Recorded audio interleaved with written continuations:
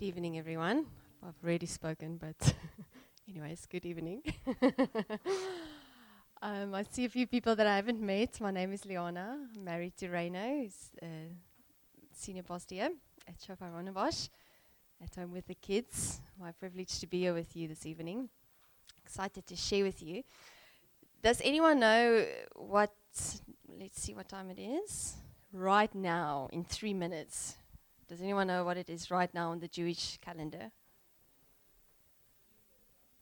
Yes, I knew Miranda would know. Rosh Hashanah, New Year, in 3 minutes. We can all, should we do like countdown from 10? But no kissing, okay? Rosh Hashanah, Jewish New Year. Does the Jewish calendar matter to us? Big question. Yes, it matters.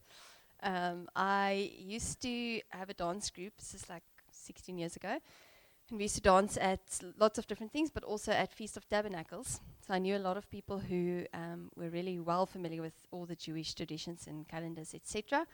At that time, I lost a few friends from the gospel because they loved the Jewish tradition so much, and they started doing all of it, all the feasts and the Sabbath in the Jewish way and everything. And eventually they went all the way to believing that Jesus hasn't come yet, back to the Old Testament. So I've seen it to the extreme, and that didn't bear good fruit. But there is a place where the Jewish calendar, that which is biblical, is from the Old Testament, and it shows, it's a picture of things to come. And I'm also going to speak tonight about a picture from the Old Testament, which says something to us in the New Testament and the time that we're living today. But Rosh Hashanah, New Year, who knows, I don't know, let's see, the only person who could possibly know is Miranda, but who knows which Jewish year it is now? Yes. 5779. So in Hebrew, a 9 looks a little bit like, it's got a connotation to new births. So it's actually a very exciting season. And I've read a few of the things that some of the prophets that I trust are saying. And one of the things that they are saying is that it is the year of the lion roaring, which is not new news to us, praise the Lord. Glad they're all coming into line with where we're at. I'm joking. Super. But no, it's exciting. And next, so 10 days from now, which is not Tuesday, next Tuesday, will be Yom Kippur. Does anyone besides Miranda know what that means? Day of Atonement, yes, we teach that at Bible school. What happens at the Day of Atonement? You see now it's Miranda's son who knows. So Day of Atonement was a time when they made atonement for their sins. So you went to the temple and you paid for your sin. So from now, which is Rosh Hashanah, till the Day of Atonement was a time of repentance. It is a time to think of things that you need to repent for and then go and repent for it at the temple. We don't need to do that anymore. I hope that you know that. We need to repent, but we don't need to go to the temple. Jesus died for us on the cross. So if you need to repent, you can do it right now. You don't have to wait. Wi-Fi, yes. Which is amazing. We have access to God, which is incredible. It's a privilege. But what I do want to say is that I have sensed the Lord leading us into that place of repentance. And I want to, which is really the spirit of revival, but I'll talk about that a bit now. I just want Johannes to share quickly experience that himself and Louis had when they had small group last week, and no one came for small group.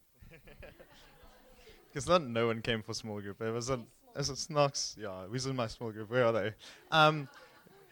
We had this moment where we were just like fellowshipping and decided we're going to pray for our small group and started praying in tongues, and the Lord gave us words, and we just kept pushing a little bit and pushing a little bit and pushing a little bit. And Louis just started saying, no, Lord, I want more. I love this feeling. You're here. I feel your presence, and I want more. And he swept me up in it, and I started asking the Lord, I see you? Can I feel you? Can I get closer to you? And he immediately started leading us in repentance. We had to repent about pride. We had to repent about all sorts of interesting stuff. But that's not what this is about. The moment I repented, I felt myself an empty house. And I asked the Lord, well, I know what that means. Fill me up.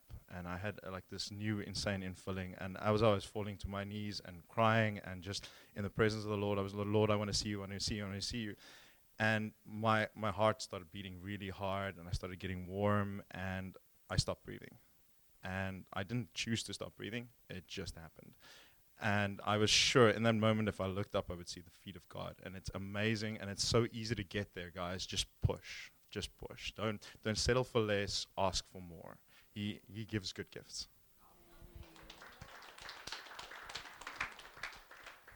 Louis, so it was Johannes and Louis praying. Louis lives in a flat on our property. So we spoke to him, I think the day after. And the way that he described it to me, it's, I've shared this many times, but when myself and Rona went to Indonesia in 2016, and there's a genuine revival going on there, biggest Muslim nation in the world, 2 million Muslims coming to Christ every year. And the churches are like hundreds of thousands per church, and then they have like 8 services a week. That's the only way they could get and you have to, like, if you've been to a service, you can't go to another one because then it's too full. And people are getting healed, and they're not allowed to do outreach in that country.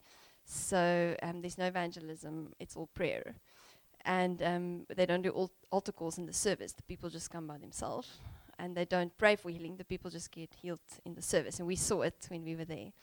And when I walked into that church for the pre-church prayer meeting, they prayed in Indonesian, so I didn't understand a word. But I've last time when I got saved, experienced what I experienced there. Like Johannes said, I wanted to repent. I immediately had this impression of who God is and who I am. And I immediately thought, yes, how is it that there are things that God asked me to leave behind and I don't want to? It's like insanity. It doesn't make sense. And I could let a lot of things go. And I repented of a lot of things, and God exposed things in my heart. And it wasn't difficult, and I didn't have to strive. It was a response to God's goodness. And it flowed out of me. And it changed me, literally changed me. And when Louis also described to us what happened with him and Johannes, it's that same spirit that I saw. It's the Holy Spirit, but spirit of revival. So I'm very encouraged by just Johannes and Louis' testimony, and I believe it's the trickle of what we're going to see come now. So I want to encourage you to, as Johannes encouraged you, to spend time in prayer, pray with someone. The nice thing about praying with someone is when you give up, the other one says, no, let's go on. And then when they give up, you say, no, let's go on. Because sometimes you have to pray through a few walls. But how amazing that we can enter into that place with God. And I just had that sense as well with the Rosh Hashanah and just it being that day on the calendar as well. So it's now 6:04, so we've just gone into it. So tonight I'm going to share about the kinsman redeemer. And I just want to start with a bit of context. Who of you, if you show the 3 keys, Shanice, who of you have heard the sermons around this? Okay, so quite a lot haven't. So I just want to backtrack. So in February this year, my family went to Thailand on missions with some of the guys here, and I was rowing in a boat, and I was asking the Lord, have you heard people say intercession is the key? It is the key that makes the kingdom come. And then someone else would tell you deliverance is the key. And then someone else says, no, authority is the key. And someone else would say fasting is the key. Someone else would tell you tithing is the key. And who has heard people speak like that when they feel strong about something? Who's read books who say that? Every book says something else is the key. Okay, so I'm rowing in this boat, and I've read quite a few books at that time, and I'm saying, Lord, I feel like I have a massive bunch of keys in my hand. Which one is the key? Everyone seems to think another one is the key. Like, Lord, which one is the key? And the Lord said to me, there's not the key. There is a season, and there's a key for the season. And I asked the Lord, so what is the season? And that was in February, and he said to me, it is the lion roaring. And the Lord showed me these 3 keys. If you go back just to the 3, and they have specific meaning for our church. So this is, for me, what the Lord, these are the 3 keys that the Lord gives this congregation. And this is what we're unlocking in the Spirit. This is our specific mandate. Every church in the world, God asks specific things. The Bible speaks about lots of things that churches should do. One church can't do everything that's in the Bible. We need to find what has God called us to. The tree, it speaks about when we planted the church, God spoke to us as that the church is like a seed, and He showed us it's planted on the Jamison stairs. If you look at that first painting there, those 5 paintings in a row summarizes the history of our church. So the first one, that tree at Jamison, over the years, God kept showing us that the tree was growing, and then there was, I think it was it last year or the year before, was Jamie? Armand, last year, the year before, when it burned down, last year. God showed us all the leaders that how the tree burned down, and then showed us that He's bringing that's actually a good thing and is bringing something new. But the tree with the key with the tree is the key for UCT. I'm not saying the only one. It's not the only one or the best one or whatever. It's our one. The mandate that God gives us at UCT. There's the key of the eagle, which is something that's still coming, so I'm not going to talk about it tonight. But then there's the key of the lion's roar.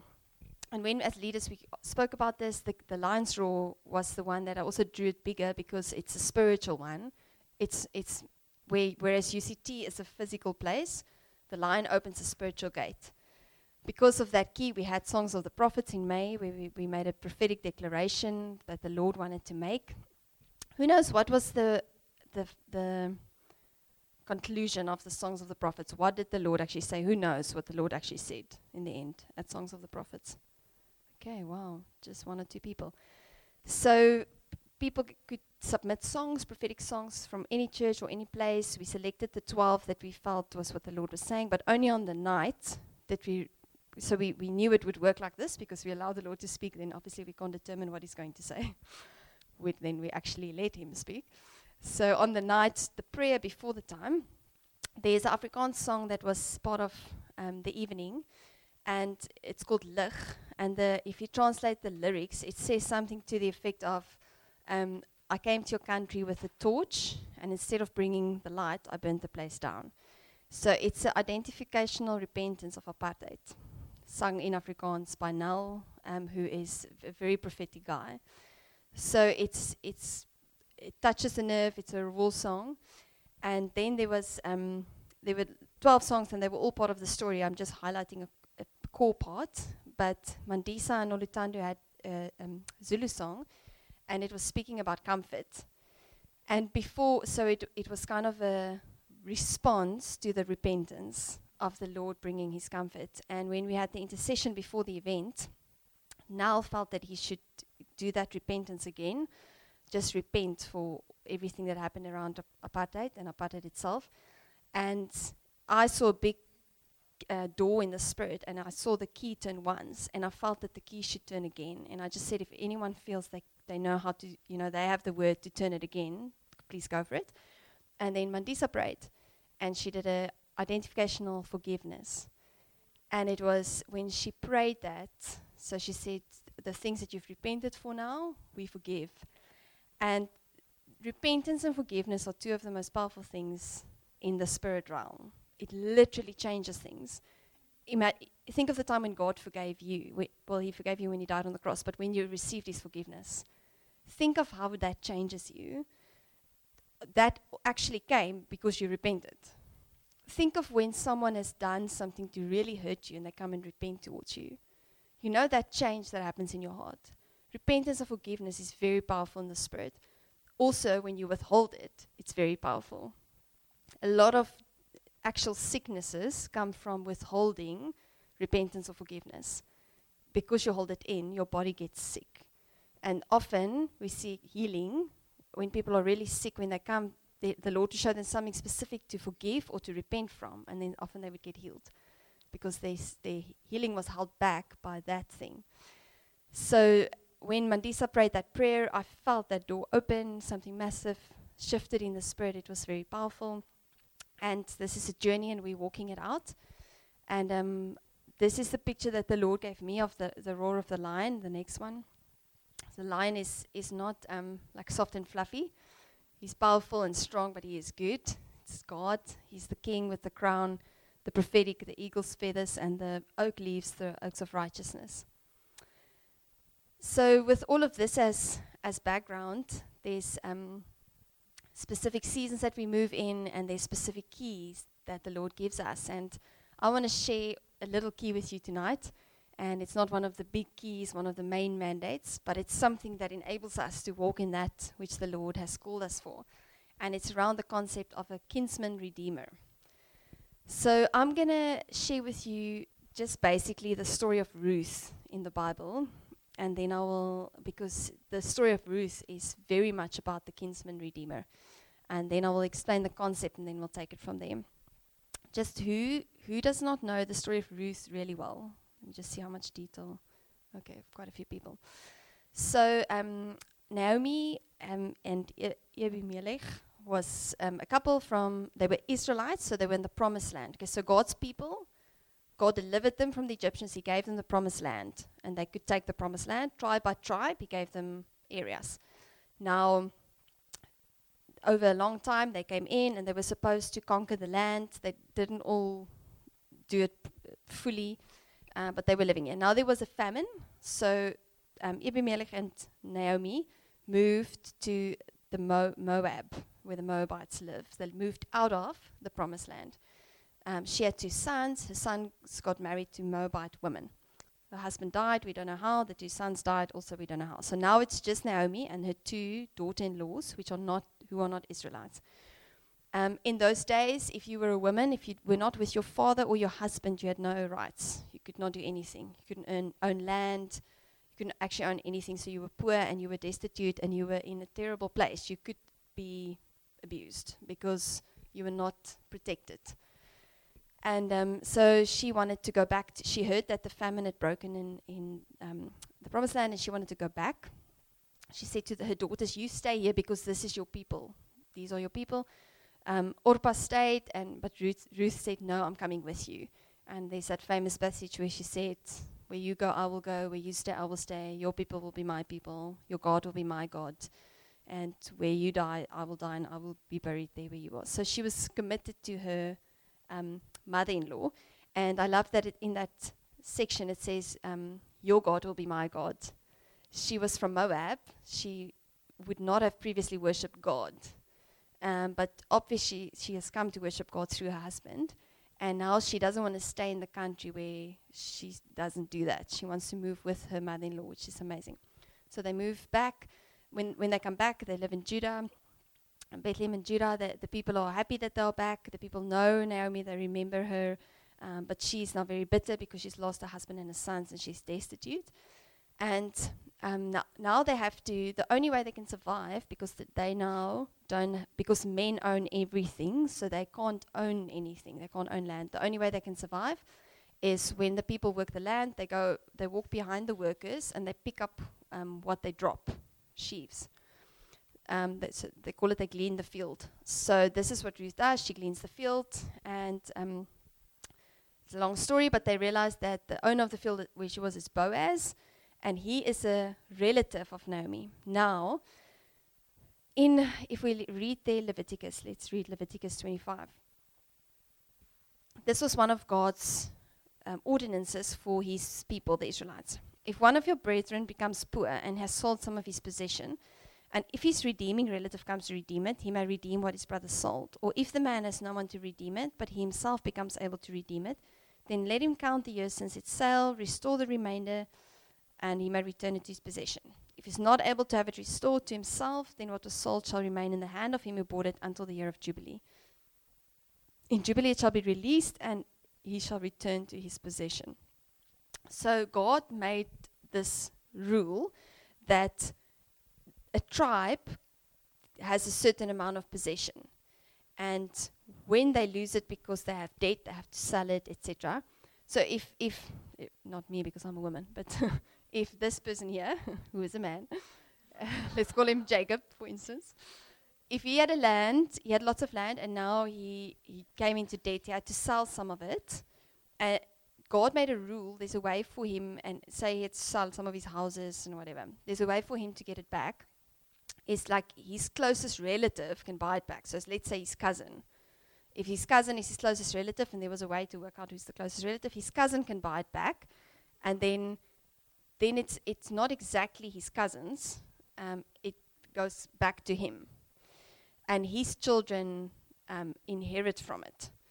So Naomi realizes that Boaz is a relative, a close relative. So she realizes that if technically how it should have worked, if she can marry him, then at least they come back into a place where they are protected and where they can live off the land, where they're allowed to live from those fields.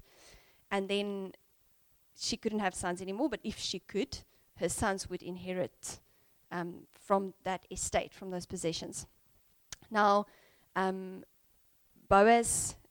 Naomi comes up with this plan, but she wants to look after Ruth. So she says to Ruth, she's trying to make a plan that Boaz would marry Ruth because she's old and she can't have sons anymore, but she wants Ruth to be looked after. So if Ruth marries Boaz, then she'll be safe, she'll be protected, she can live off the land, and her sons will inherit from the land.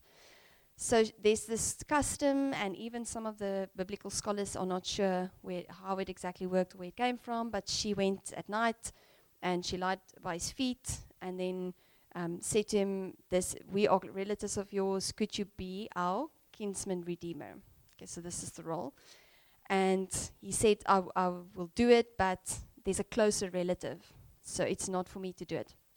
So he goes the next day, he goes to the closer relative, and he says, there's this land, do you want to redeem it? Do you want to be the kinsman redeemer? The guy says yes. Because he thinks he's going to then marry Naomi and she can't have sons. So this guy has to give his own money to buy this land. And then he has to marry the woman. But if she has sons, then that land goes to them. So, but if she doesn't have sons, then it stays in his family, so he gains. Now, Boaz says to him, no, you have to actually marry Ruth. And then the guy says, no, I don't want to buy the land anymore. So to redeem the land is going to cost him something, his money. He has to pay for the land. If he then marries Ruth and she has children, then her children inherit it. So he loses out. He splits his estate. He spends his money to buy the land, but he doesn't keep the land for his children. Well, Ruth's children would then be his children, but it's not his original family line. So the guy retracts. He says, no, I don't want to do it. So then Boaz says, then if you don't want to do it, then I can do it. Then I can step into that place. So what I see here with Boaz is a selflessness. He is willing to make a sacrifice to do the right thing for someone else, to restore something to someone else within God's law. So Boaz does that. They redeem the land. He marries Ruth, and they have a son. And who knows who their son is? Obed, father of Jesse, father of David, lineage of Jesus. So it ends up being very significant. And what I also see from Boaz is that I believe he was someone who heard from the Lord.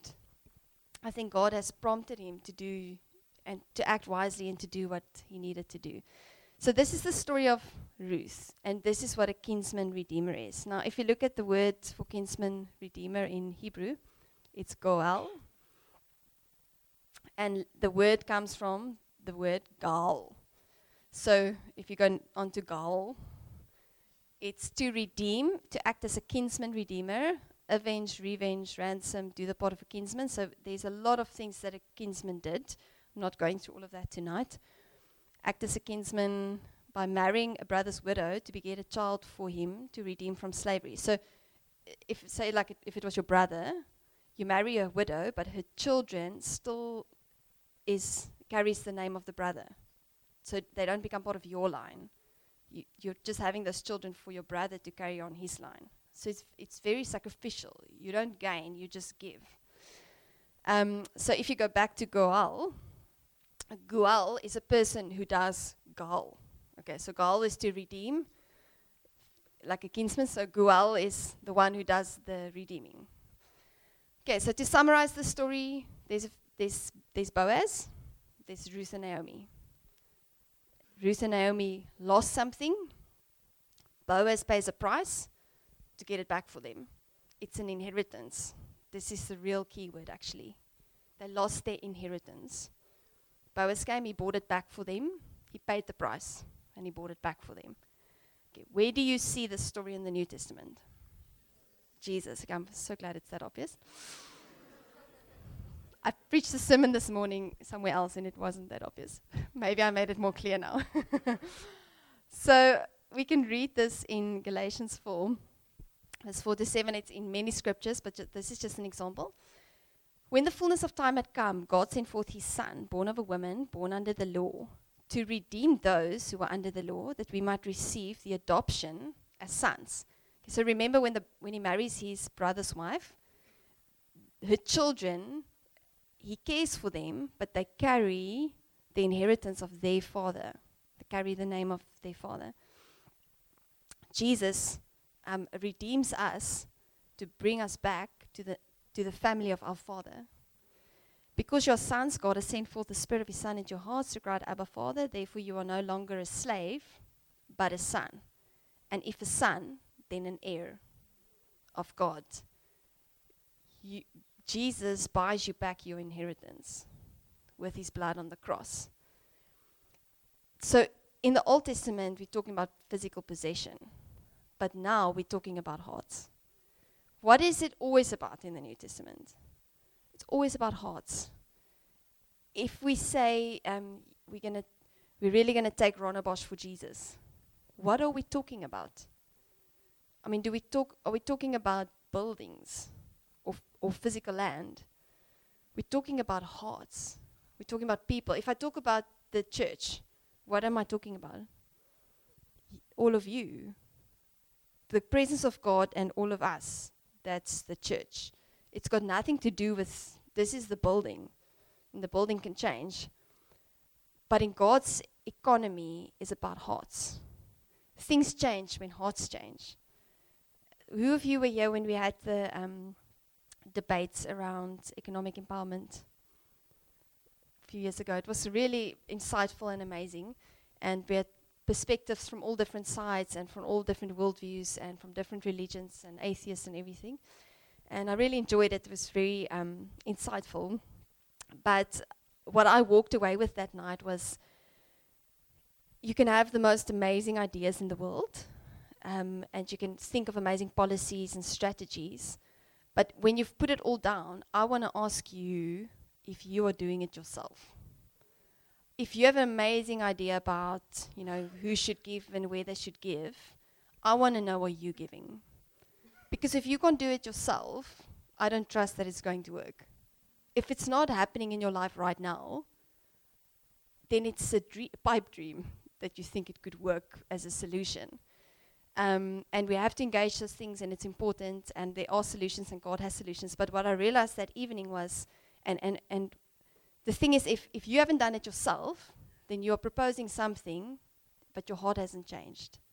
If you haven't even changed your own heart, if Jesus hasn't changed your heart, if your own heart hasn't even changed, then you're not even at step one. Over the years, this is the truth that I've seen. Your heart changes, hearts changes, things change. You can stand on your head until you're blue in the face and work through the nights. If hearts don't change, nothing changes. The issues of life flow from the heart. This is the currency. This is the spiritual currency, is hearts. So in the Old Testament, it's things that we're talking about possessions, but it's just an analogy. It was really like that, but it's showing us something for now, and what it's speaking about is hearts. So we were Ruth and Naomi.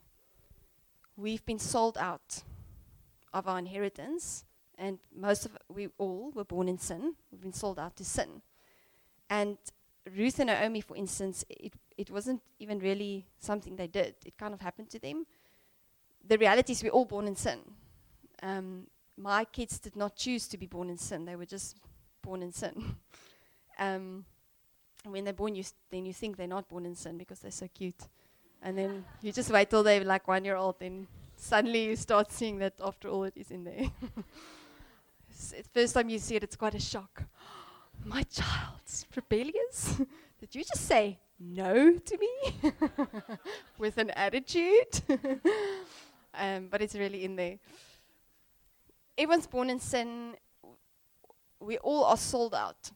To some extent, it's just the way it is. To a large extent, it's also based on choices. But we're all sold out. Jesus comes on the cross, and he redeems us back. Redeems means he pays the price. The blood is his price for our sin and for our lives, and he buys us back to our Father, restores us to our family line, and he buys us back to our inheritance in him. This is salvation. And I'm sure that most of us in this room would understand that. I'm sure it's also obvious that, say before Nyasha came to salvation, I can't buy Nyasha. I can't redeem Nyasha. I can't buy him back to God. I could never pay what it takes to redeem a person. Only God redeems. So there's this picture. We were Ruth and Naomi. Now we've come. Now before they were redeemed. Now we are Ruth and Naomi after they are redeemed. Boaz is a picture of Christ. And at the moment, the world out there is Ruth and Naomi before they were redeemed. Where in this story is the church? What is our role? So if let's say there is no role, let's just take it like that. So can Jesus tonight, is it possible that he could go to each person in the world, wherever they are tonight, in their room or wherever, and meet them personally, sit with them, heal them from their sickness, heal them in their soul, in their emotions, their hearts, talk them through salvation, lead them to himself, and let them get saved? Is that possible that Jesus could do that tonight? Yes. Would that be a great plan? Yes. Would that work? Yes. Could Jesus do that better than any of us could? Yes. Besides the fact that he can go to everyone and we can't, even if there was enough of us, could he do a better job than we could? Yes. So why is he not doing it? Why? Why does he want us to help? Co-laborers with Christ?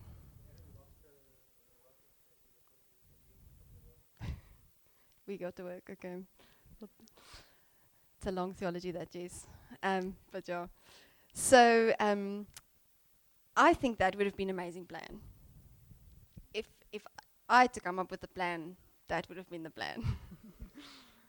I think it would sort things out pretty quickly. Just change all the hearts tonight. That would be amazing. Can we just go on without all the pain, without all the struggling?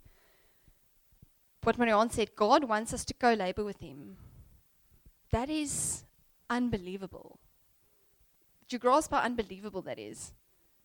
That God invites us to help him. How terrible at it are we compared to him? I'm not saying we're terrible at it, but compared to Jesus. It's like if I wash the dishes and everyone wants to help me, which he often does, which is amazing, and I let him help. Do you know how that turns out? It's like things break. He splashes the water everywhere. I'm wet, full of not clean water, dishwashing water. He's wet, and it takes like 3 times as long. That's how it is when Evan helps him with the dishes. I let him do it because I want him to keep on liking doing it, because I'm hoping to cash in one day. Hopefully sooner rather than later. It's taking a bit long now, but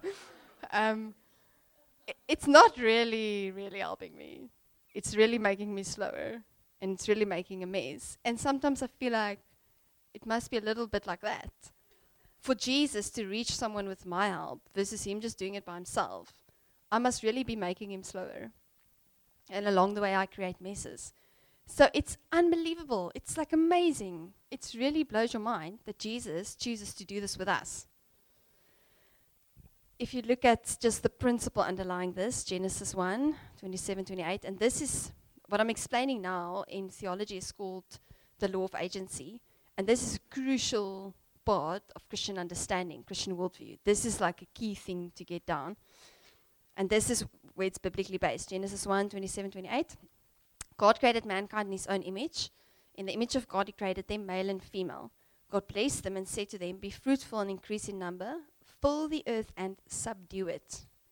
Rule over the fish, the birds, every living creature that moves on the ground. We don't have time to completely expound the scripture, but essentially this is where God says, I am giving you as people authority on the earth.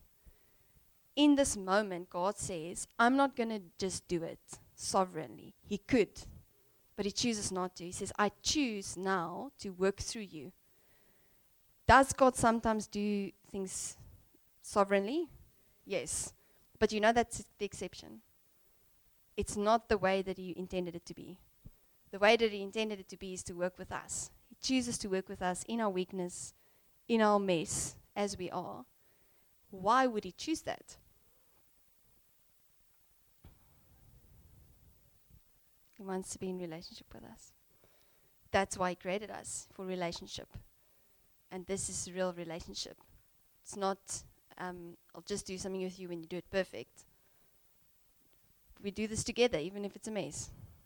We're just going to walk it out together. This is amazing, amazing. So, practical example. Who of you have spoken to someone who's sick, or maybe going through a difficult time for whichever reason, maybe studies for the students, lots of exams or something, family drama, whatever, and then in conversation, either like you're texting, and at the end you say, I'll pray for you, or in conversation you go, I'll pray for you, and then you go. Who of you have done that and then not prayed for the person? Okay, who's done that often? Okay. Why would you not pray for the person if you said you would? Practically, think about it. Why didn't you?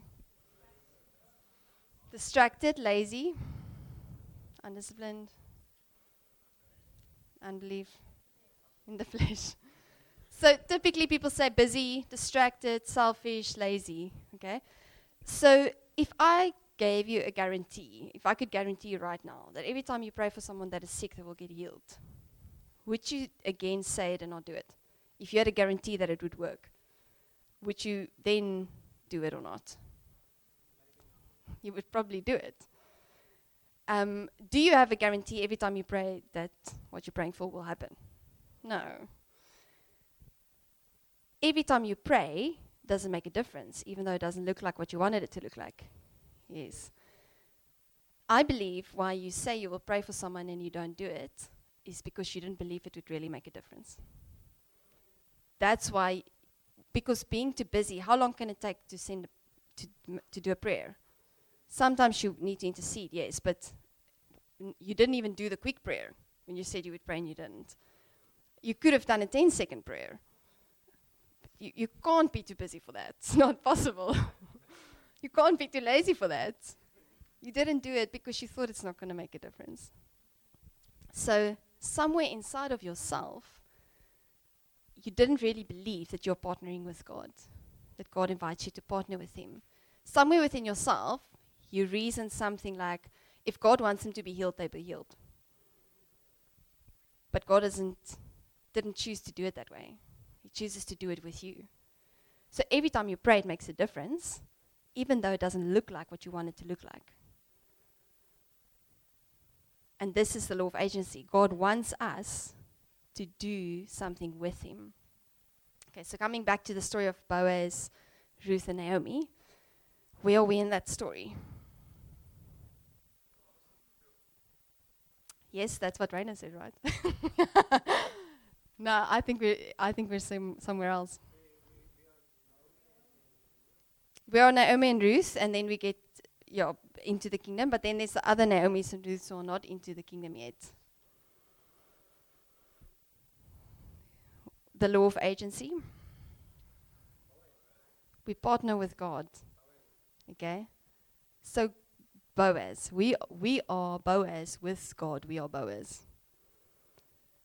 Because, as in the story of Boaz, he went and he redeemed what needed to be redeemed.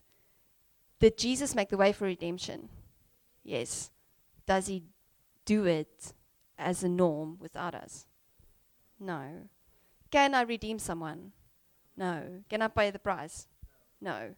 Only Jesus can do that.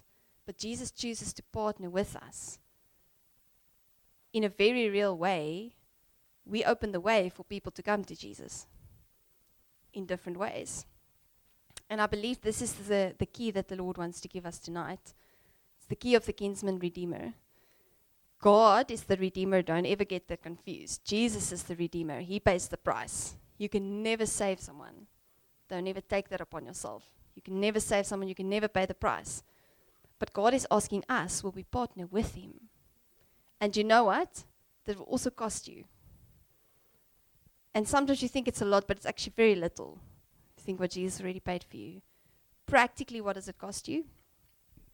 Prayer, time, intentionality, focus, giving someone a lift to church, thinking of inviting someone, getting the courage to talk to someone at the mall. Little things, but there is a price. And I believe the key the Lord is giving us tonight is this kinsman redeemer key. Just the biblical context. Psalm 24 verse 1, the earth is the Lord's and everything in it, the world and all who live in it. God created everything and he created everyone. Everyone belongs to God. 1 John 5 verse 19, we know we are children of God, that the whole world is under the control of the evil one. Everyone belongs to God, but we are all sold up to sin. Okay, so people become under control of the evil one. 1 Corinthians 6 verse 19 to 20, do you not know that your bodies are temples of the Holy Spirit who is in you, whom you have received from God? You are not your own. You were bought at a price. Therefore, honor God with your bodies. Everyone actually belongs to God, but a lot of people are sold out. They've been sold out of their family, the family of God.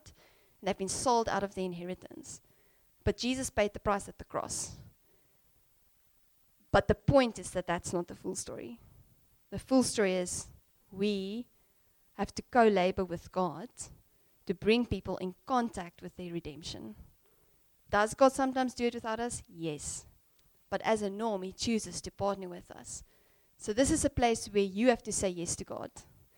And the specific thing that I want to encourage you tonight is that you're allowed to find your way of doing this. Okay, I'm not a typical evangelist. I'm not strong in anything evangelistic. I love when Kathleen or Reino does the altar calls because they have the evangelistic anointing. If they are here, then I ask them to do it because I know that that's how we work together. I'm an introvert. I don't have a capacity for a lot of relationship. I'm not a person who normally likes to speak to a lot of people, say in a mall or something.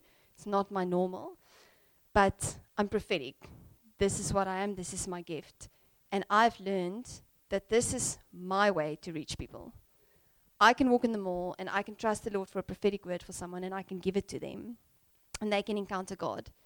And I don't really use apologetics when I reach out to people. I make a point of knowing apologetics because you have to be able to defend what you believe, and sometimes it comes up. Reino is a boffin with apologetics. He memorizes it. He can run the arguments. He can reach people like that. I can't. Is it okay that I can't? It's okay. I find my gifting, and this is what I want to encourage you tonight. But can I say I'm a prophet? I don't do evangelism? No, because I'm not. This is the point. I might as well go to heaven right now. If there weren't any unsaved people, if Jesus liked my plan and he came tonight to everyone,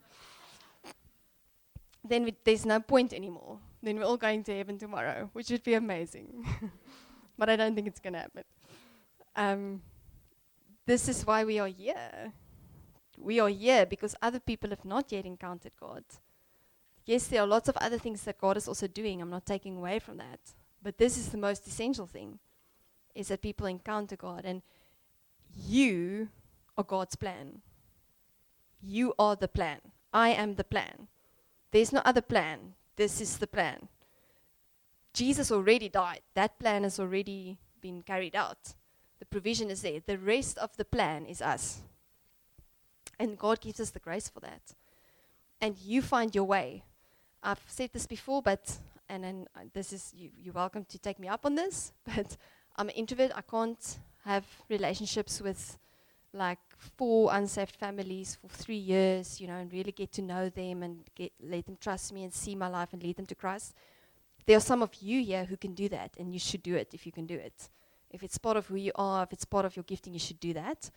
I know that I don't have capacity for that because of my temperament. But I've said to people who do that, you do that, and then what I've seen sometimes happens with friends of mine. Now they've had relationship with this family for 4 years. Now they want to lead them to the Lord, but now it's difficult because it's difficult to now bring up the conversation strongly, you know. It's not like they've hidden the fact that they're Christians, but they've never confronted the other person. And now they have this relationship, and if you now offend the person, you lose a 4-year build-up of relationship. So I've said to people, you invite me for dinner, and I will give them a prophetic word over dinner. And if they encounter the Lord, great. If they don't encounter the Lord, they think I'm really weird, I don't care. And when I leave, you have my permission to say, she's just a bit weird. Then your relationship with them is not at risk. And if they have encounter with the Lord, then you follow them up. You continue to walk the road with them. I know what my gift is, and I know how to reach people with my gift. And this is my encouragement to you tonight. You reach people with what you have in your hand, but reach them, we have to reach them. I've wasn't planning to share this, but it's coming up for me now. I've continually, when I drive from Canal Walk, from that area, into the southern suburbs, even feel it now, it's like I become aware of how many people are lost. It's like I can feel it. It's like I feel lost people in the spirit. Tens of thousands of, I don't know how many people who are lost. Many people who are in pain, who need to only meet Jesus. They can just meet Jesus. That's the answer. That is the answer. Maybe it will not all resolve in a day, and that's okay. But nothing will resolve without Jesus. Very little. And I've become increasingly aware of it, and I'm so expectant for the grace that the Lord is giving us to reach them. And I believe that Louis and Johannes' prayer is a trickle of that grace.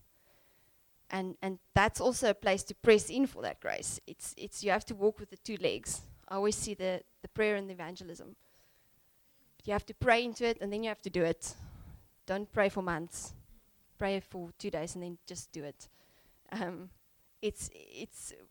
Will it cost you something? Yes. And this is the decision you have to make. You have to decide whether you're willing to pay a price for this. Am I talking about something heavy and hectic and striving and terrible? No. I'm talking about your time, your intentionality,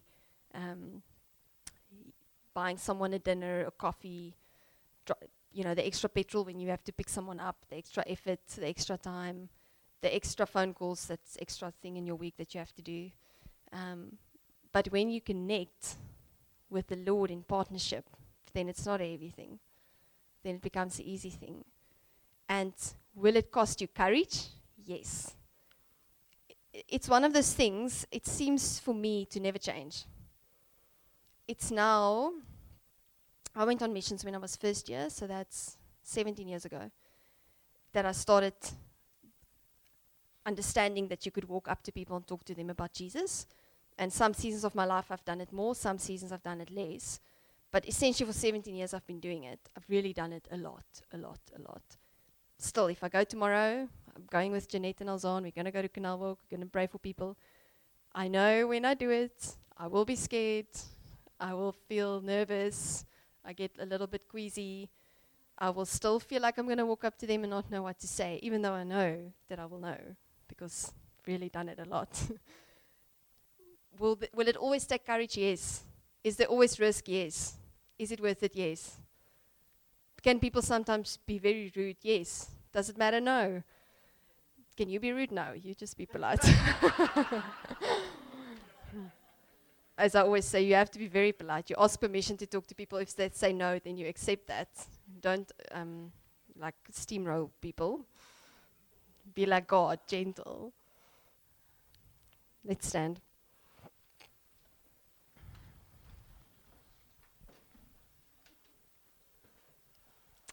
I'm going to pray for us, Lord. I want to thank you for stirring our hearts. Thank you for the signs of things to come, Lord. Thank you for revival in our own hearts and revival that flows out from hearts, Lord, and into other hearts, God. Thank you for hearts. I pray for each one of us, Lord, that even with your eyes closed, let the Lord just show you this picture. Thank you for the southern suburbs, Lord, that nothing in your kingdom is coincidental. Let me just declare that over you. You are not coincidentally here. Whichever reason you are in Cape Town, you are here for a purpose. God has planned for you to be right here at this time. It's not coincidental. It's planned. There's context.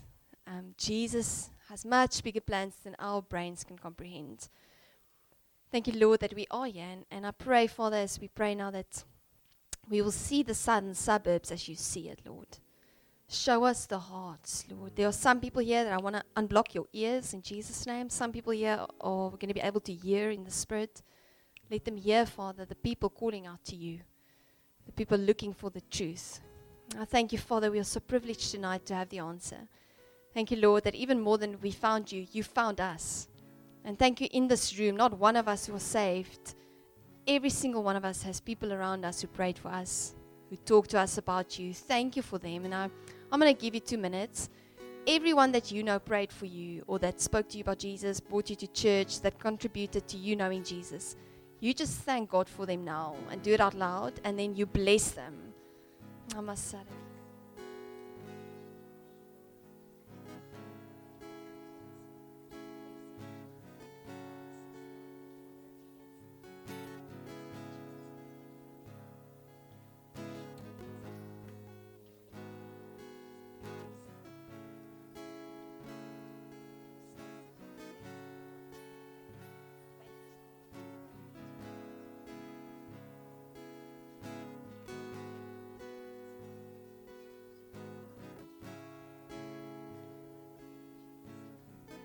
God, we honor those who have partnered with you as kinsmen redeemers in our lives.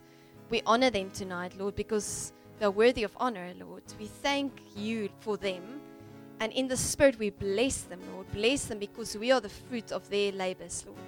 Bless them, Father. Bless them in their relationship with you. Let them prosper, God. Provide for them. Bless their health, Lord. Give them protection, Lord. Give them success. Bless them. Let them walk in the calling that you have for them. Really bless them abundantly. Thank you, Lord, that our hearts can be full of thankfulness for those who have labored for us, Jesus. And I pray, Holy Spirit, that now that you would show each one of us, God, the people that we need to labor for, that we need to sacrifice for, that we need to partner with you as kinsmen redeemers for, Lord. And I want you to just take some time and let the Holy Spirit show you. Just ask him about it, and you speak to him about the people that he's showing you to take hands with God, to bring them in. Take their hands and bring them to God. Oh, thank you, Father, that you show us who they are, Lord. Thank you, Holy Spirit, that you show us who they are.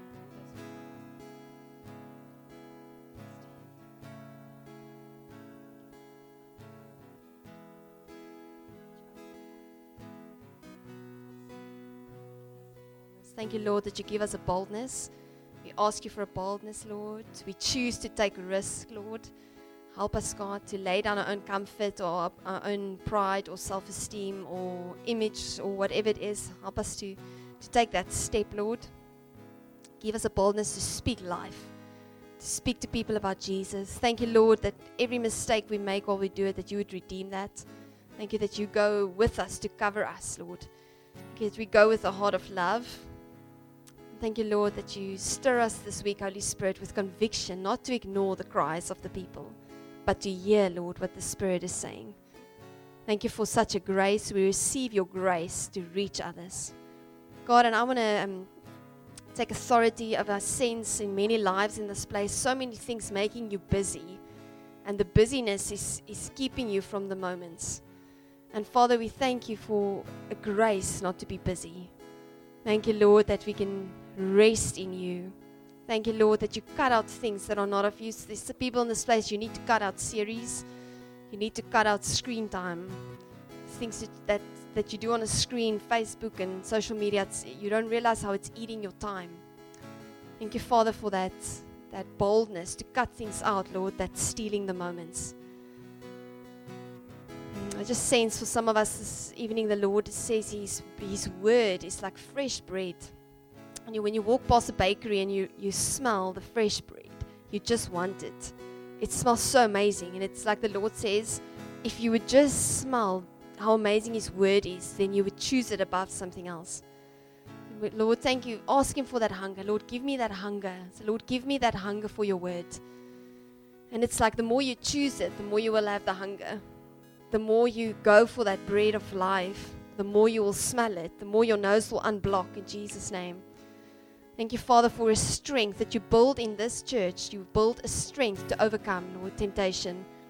Thank you, Lord. I just see the Lord, like some of our backbones are a bit like wobbly, like they're not strong, but the Lord wants to strengthen us. It's like every time you straighten up, you are building those muscles. You're strengthening it. Every time you choose the word, every time you choose to worship, every time you choose to speak to someone, you're strengthening in the Spirit. Thank you, Lord, that we can choose to be strong in the Spirit. We choose to grow our spirits, to nourish our spirits. Thank you for the grace to do that. Thank you for partnerships in this building. Partnerships and accountability, Lord. We will not walk alone, but we will walk together, Father. And I want to pray for people. And if you want to respond, you can put up your hand. I want to pray for people who you're not exactly sure what your way is of reaching people. What's your gift? If you want to ask the Lord to show you what that is, just put up your hand. I thank you, Lord, for every hand. I thank you that I can ask you, Jesus, to show them what is your way for them. And I want to encourage you to just go out and reach people any way you can until you find what works for you. And Father, I thank you as they go with the boldness, as they start just seeing what other people are doing and trying different things, but just going in love and reaching people. Thank you that you bless them. And thank you. I see for some of you, many of you, it's like there's a groove and you're going to crisscross over it quite a bit. But at some point with momentum, you're going to slide into the groove. And you're going to understand the way the Lord uses you. But it will only come as you build momentum. It will only come as you keep going. Even though you don't find the groove, just keep going. Keep going in love. So thank you, Father, for a momentum. Thank you for a commitment. Thank you for that sacrifice, Lord, to keep going, to keep reaching. And I thank you for people in this building, for every hand, Lord. Thank you that they will find their way so that the kingdom will be multiplied. Thank you, Jesus. I just see when each one is in his groove, the kingdom comes. Lives are changed because you become who God made you to be and you live who you are supposed to be. And it's not hard and it's not striving. It's being who you are in connection with God, and the kingdom comes in hearts. Thank you, Lord, for hearts. And we want to ask you now for hearts. I'm going to give you a few minutes and you ask by name. You say, Lord, thank you for this person's heart. Thank you for that person's heart to come into the kingdom. Whoever God shows you, ask by name, ask for their hearts.